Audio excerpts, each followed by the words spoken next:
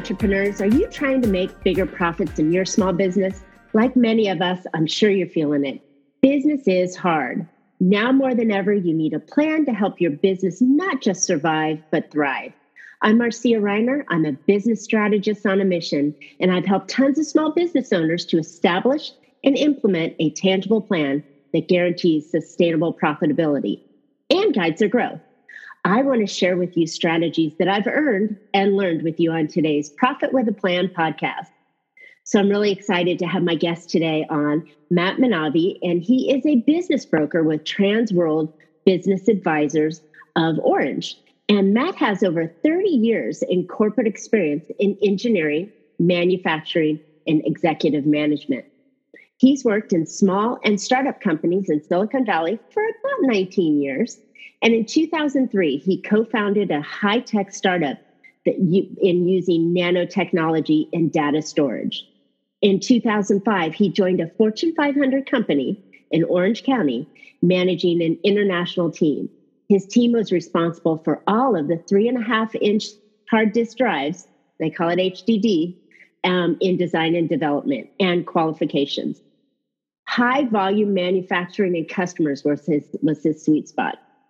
Matt's team generated revenue per quarter from $5 million to $50 million in products, and that's where that were developed and released into market. Matt is now a certified business broker and is a certified business intermediary. He both represents both sides often of the buy and the sell side when selling your business.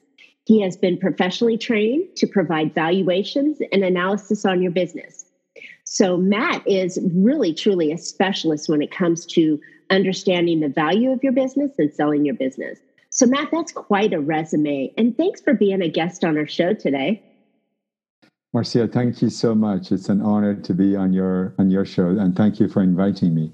Absolutely. So we're always talking about different things on the show to increase a business owner's profitability. And one of those areas is how you design your business and get it set up for a future sale. It is, after all, your retirement piece or a big piece of your retirement. So let's talk about some of the best ways that you can prepare your business for sale in the future. Thank you for that question. It's actually a very important question.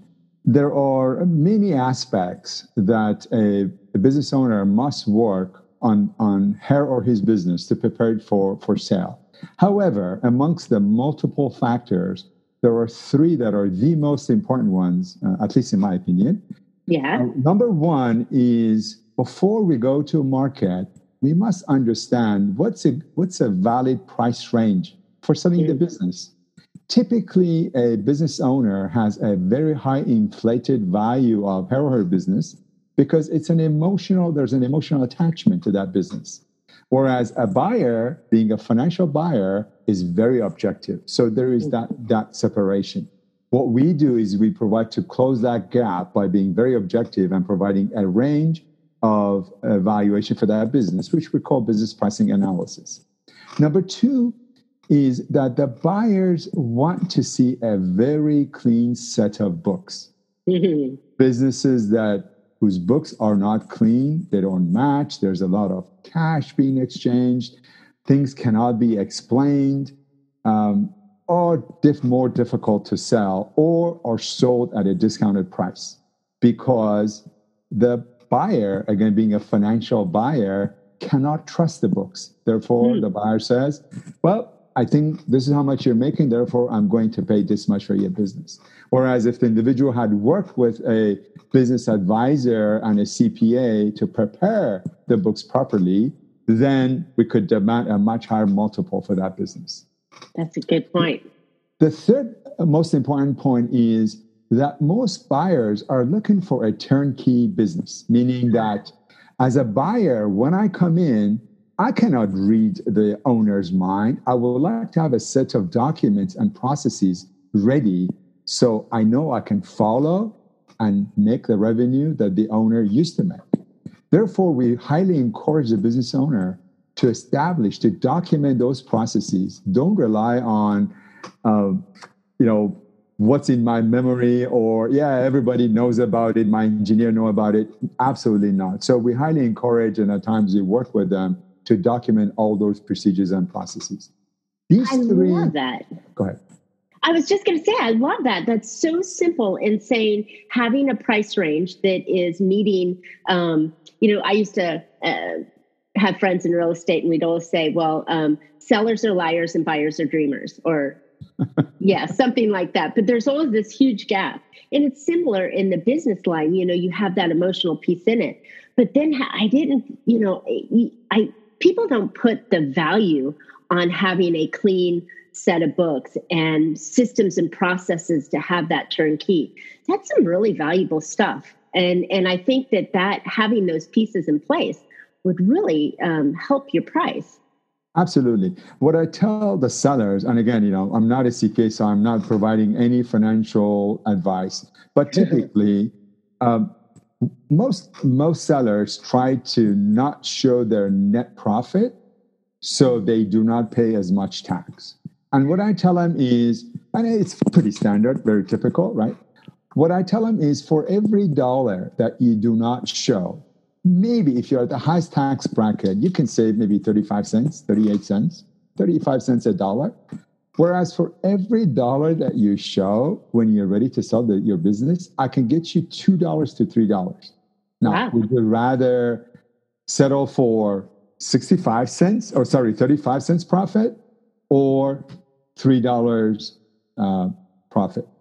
So that's a good question. How do you, what kind of multiples do you often look at when you're looking at their books? So if they say they made, let's just use a round number, 500,000 last year. So, or even 100,000, just for simple math. So if they made 100,000 in profits last year, net profits, what kind of multiples are often pulled to price that? That's a great question. We're talking Shark Tank here, right? Yeah, absolutely.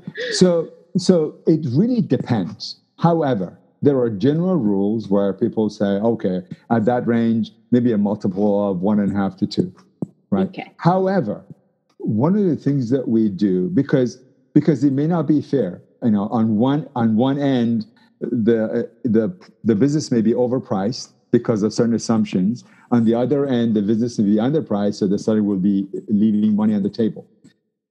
As you very well know, in any business, both revenue and net profit are important. They both carry a weight. One without the other, people look at both of them.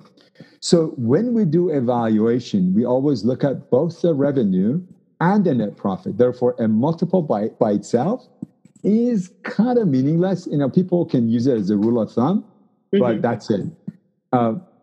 Usually we go by a fraction of revenue and a multiple of the net profit, and then we do a weighted average depending on type of business. There's another factor that, and then it depends on the industry. Is the industry hot? Is it dying? Is it growing? All of that, again, decide in the number and in the multiple. The last one is quality of earning. And simply put is, are you the owner of the business or not? What percentage of your revenue is recurring? How valid, how good, how strong are your customers? Like, can you rely on them?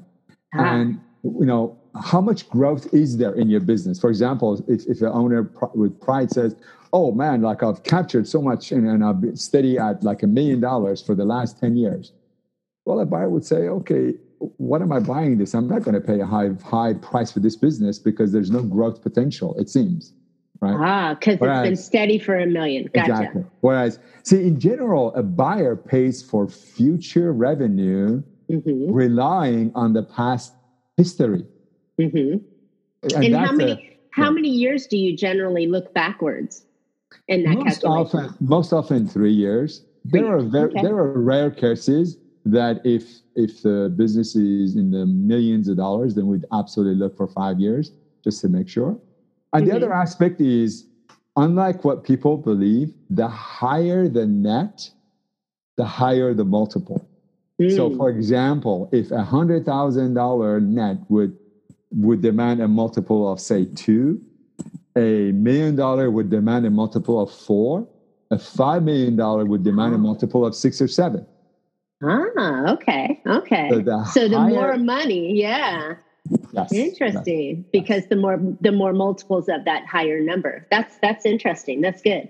So I think it's the price range, getting the buyer and seller to come together is all a factor of the books and the numbers and the history that they've had coming together. But I think the other key thing that you brought up is having a turnkey business. So if you're a single owner and you're turning over the keys to somebody else, then that person has to be another single owner. But if you've got a team under you, which most likely that happens, you want to ensure that new buyer, that the team is going to stay. Yes. Right. And absolutely. I think that adds more value than just saying, here it is, take it over. Here's my business cards. Here's the frame. Here's the outside of the package that you're getting. I mean, when you peel it back and you see inside and you see that there's a manager that has long-term relationship, that adds value, I'm sure. What are the other things that might add value to a business when you're looking at the systems and processes and the people that are involved?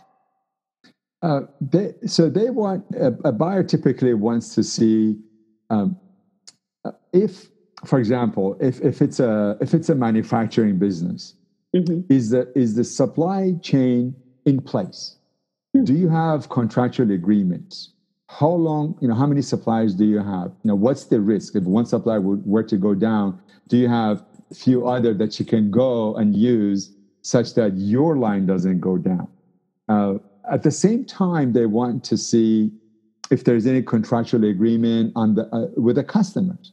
Now, at times, there may not be, right? The owner may decide that, hey, I don't want to have any agreement, but because this buyer or these customers have been with me for such a long time, and I have got their product, I know how to design their product, I own that design, therefore, true, the customer could go somewhere else, but it's going to cost the customer a whole lot of money to find another vendor. Therefore, there's a high likelihood they're going to stay with my business.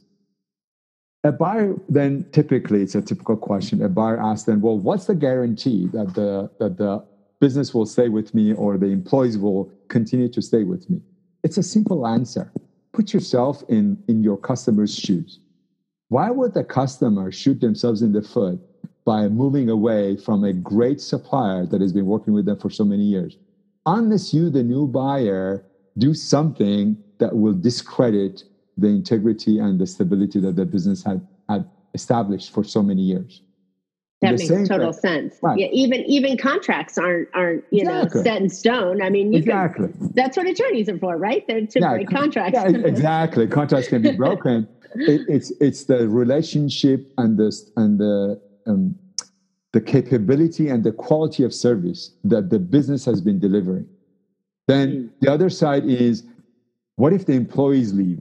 Again, employees have been with the company for so many years.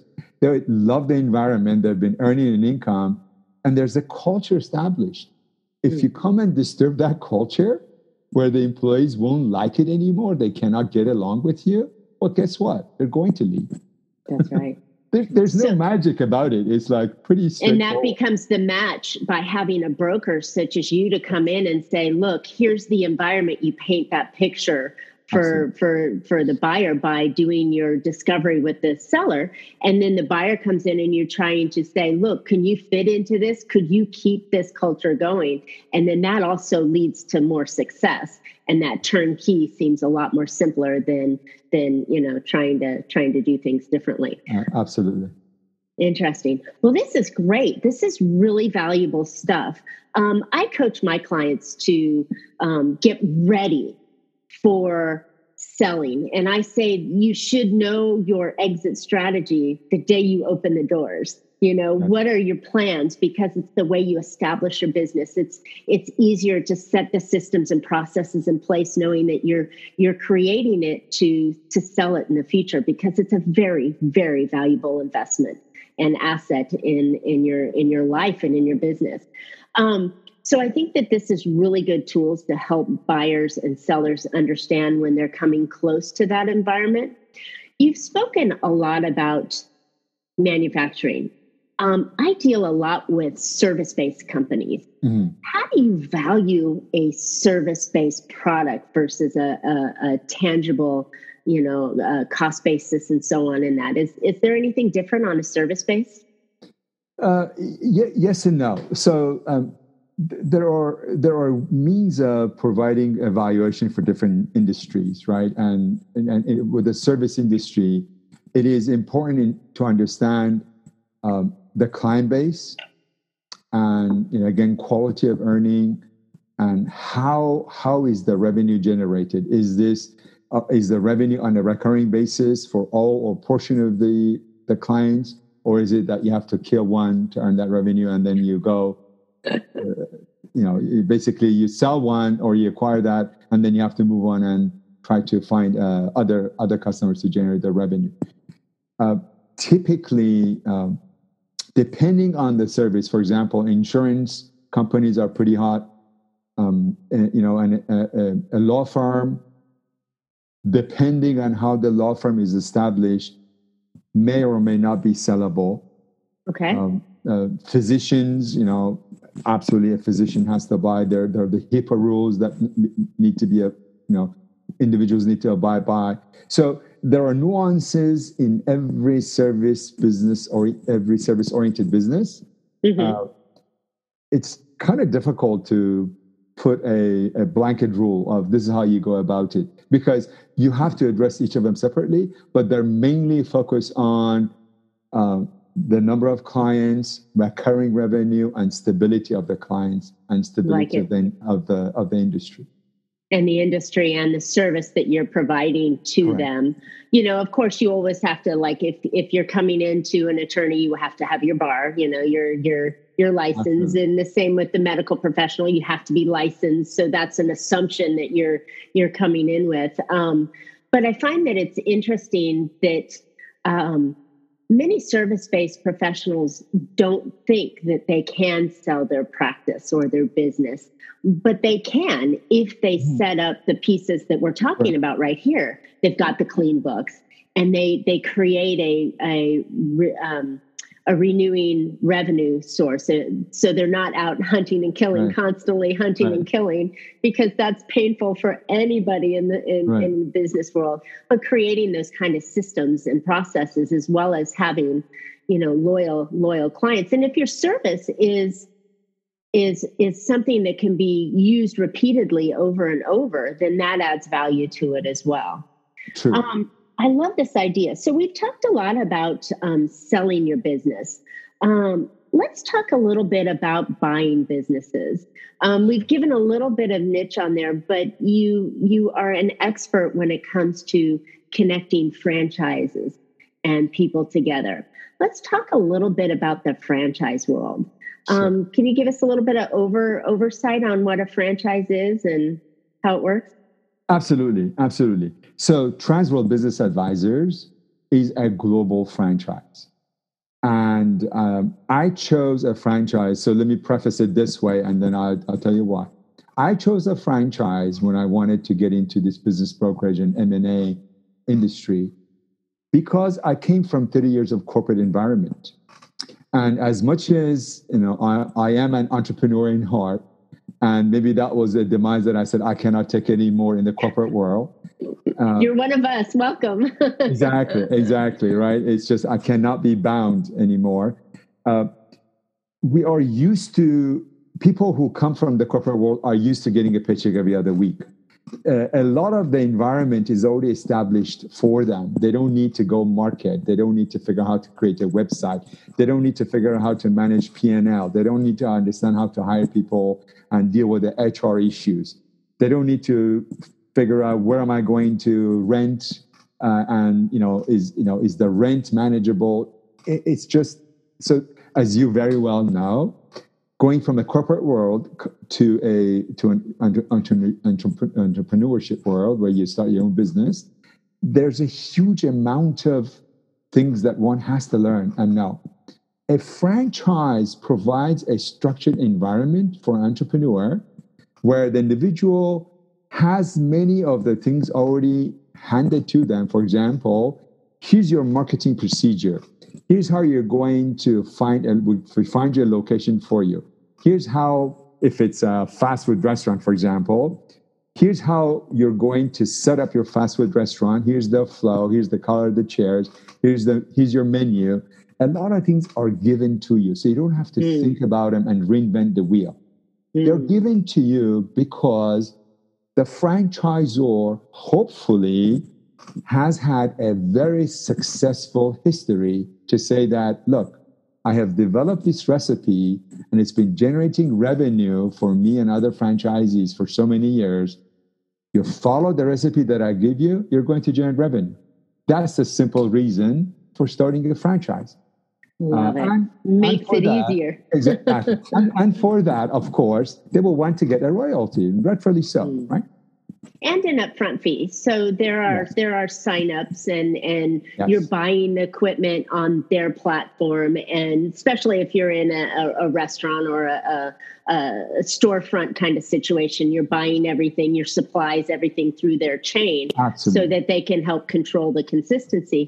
But I think what really nailed it for me is that the stress of a business owner, as I mentioned in my intro, business is hard. It really is truly hard, because when you're starting it up, you're wearing all these hats and you have to figure out what this is going to be and what's that going to be, and set up and processes and everything.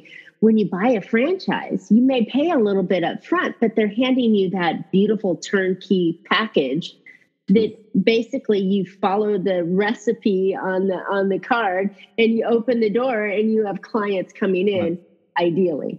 Right. And I want to quickly allude to two important points, Marcia. One is, yes, buying a brand new franchise is good for individuals who are looking for a specific location, right? Hey, I want this area, therefore I'm going to buy a brand new one to start it.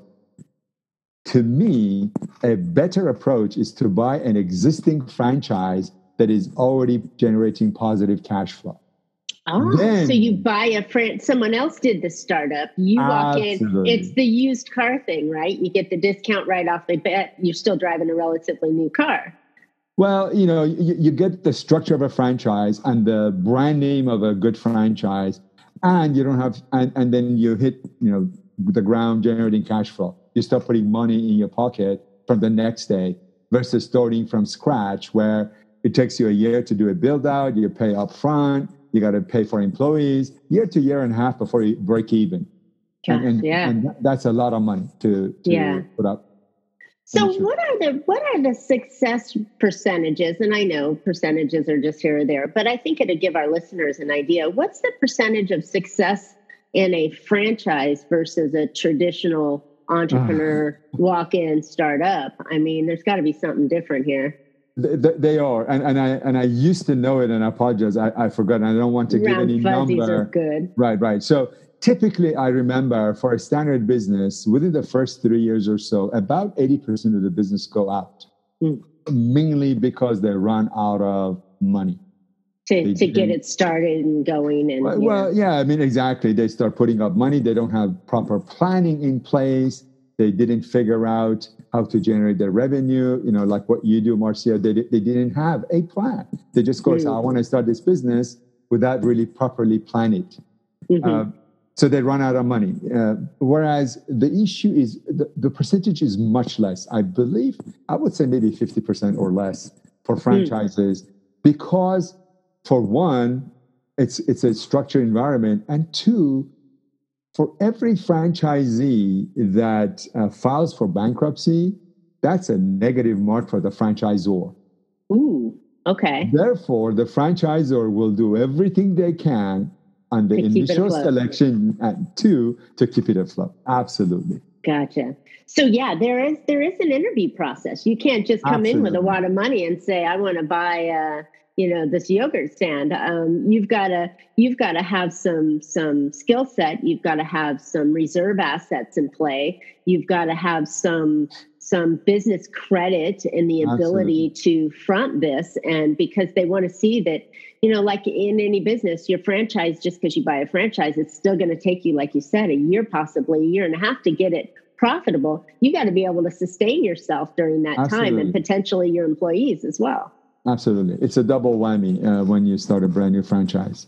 Yeah. Whereas you pay upfront and you start generating cash flow. There's another angle, and I want to quickly mention that. Yeah. And this is to the business owners who have been so successful in developing processes. They've got the processes down and they've got the books right. They know exactly how to make money every single day, very repeatedly.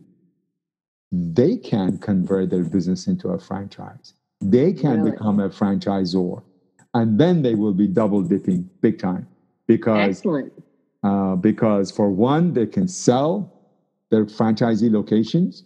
Number two, they will generate a continuous cash flow called royalty. Number three, a so-called manager for each of their locations now becomes a franchisee who's got a skin in the game. They remove all the headache. So I have a client that is, she does a organization company where she helps get people organized. She also, her two ideal clients are disorganized people and real estate agents, high-end real estate agents, where she goes in and helps organize and declutter the house for a quick sale. And then she helps with the pack and move kind of situation. That is right on her target. She wants to become a franchise with her business. And in advising her on setting up a future franchise, obviously it sounds like you got to have the systems in place. You got to have the clean books, but you've got to have also that consistent experience of bringing in constant income, right? Yes. And so no ups and downs like most businesses that are growing get, I mean, you got to have that kind of, what would be a time horizon for her if she's been in business, say 3 or 4 years, and she's doing well and doing that? When would be an ideal time to consider franchising and in the future? I mean, because that's a great exit strategy as well. Absolutely. There is, really the only time is her readiness. When is she ready? And then there's, and then, we can sit with her to really understand the processes, her business model, her revenue model, and see, for one, are they franchisable? Can you actually franchise them? And to me, maybe there's a fourth factor, and that is the character of franchisee. That it has to be somebody who's well organized and can really work through clutter and manage people. Right. In that situation, right. Exactly. You have to be the same mindset she is. So that would be the buyer guidelines or characteristics of any buyer. So if you're buying a restaurant, you got to be able to run a restaurant. Just because you like to cook doesn't mean you should be a restaurant owner. Exactly. Absolutely. Interesting. Good point. So, Matt, this has been a wonderful conversation. You've given us some really great information that can help buyers to think, this is a valuable asset that I have as my business, and I want to look at setting up things now. And if you are considering selling your business, what should you expect and look through? How could our listeners find you and get a hold of you? Thank you. Sure, absolutely. You can email me to mmanavi@tworld.com, or you can search for my website called yourorangebusinessbrokers.com, yourorangebusinessbrokers.com. And from there, you can actually click on my, say, contact me, and then I'll receive an email from you. Or you can call me on my telephone, 714-923-1222. Again, 714-923-1222. We'll have all that information in the podcast notes for the listeners, so they're not scrambling to write it down. Absolutely. I want to say one thing that I tell business owners, and maybe working with a business owner isn't right for everybody, and I completely acknowledge that. But as a business owner, please keep in mind, you can either work on your business or work on selling your business? If you work on selling your business, then who's working on your business? The revenue will go down and the valuation will drop. So pick your battle, business owner. Ask for professionals to help you. I love that. That's so important because like anything, you have to keep the engine running and you have to keep the business flowing, especially if you're trying to sell it. It's like if you're selling your home, business owner, you got to keep everything clean and organized and have it all pretty and the cookie smell in the kitchen when buyers come to see the house. It's not an easy job. But if your business is set up and you've got the clean books and you've got the turnkey situation and systems and processes, then it's going to make it a lot easier. And like I say with, accounting, you shouldn't be doing your own accounting and you shouldn't be trying to sell your own business. You want to have an expert that knows how to broker it and find the right buyer for you. So thanks, Matt. This was a fabulous conversation. It was perfect for us. And I think it's something that even if you are looking to sell your business today, or if you're not looking to sell your business today, you should start thinking about having these systems and processes and actions in place so that when you do want to sell it, you've already got a leg up on it. So, absolutely. Thank you so much, Marcia, for inviting me. It was wonderful talking with you. Absolutely wonderful. Great. Well, thanks for listening today, listeners. I hope you found an idea or two to put into your business that will help your business become more profitable. If you'd like to learn just how your business can not only survive or thrive, I'd like to invite you to go to my website and pick up failproofbiz.com and get my 6 tips that will increase your cash flow right now. While you're there, check out my 6-day big profit strategy sprint to get your business seeing profits faster. So Matt and I would love to hear your questions, feedback, or even ideas for future shows. So please subscribe and comment on today's podcast. And you can always catch Profit with a Plan on any of your favorite podcast players. We're looking forward to more great profitable information on next week's show. So until then, make your plans and profit with them. Thanks, Matt. Thank you. Be safe.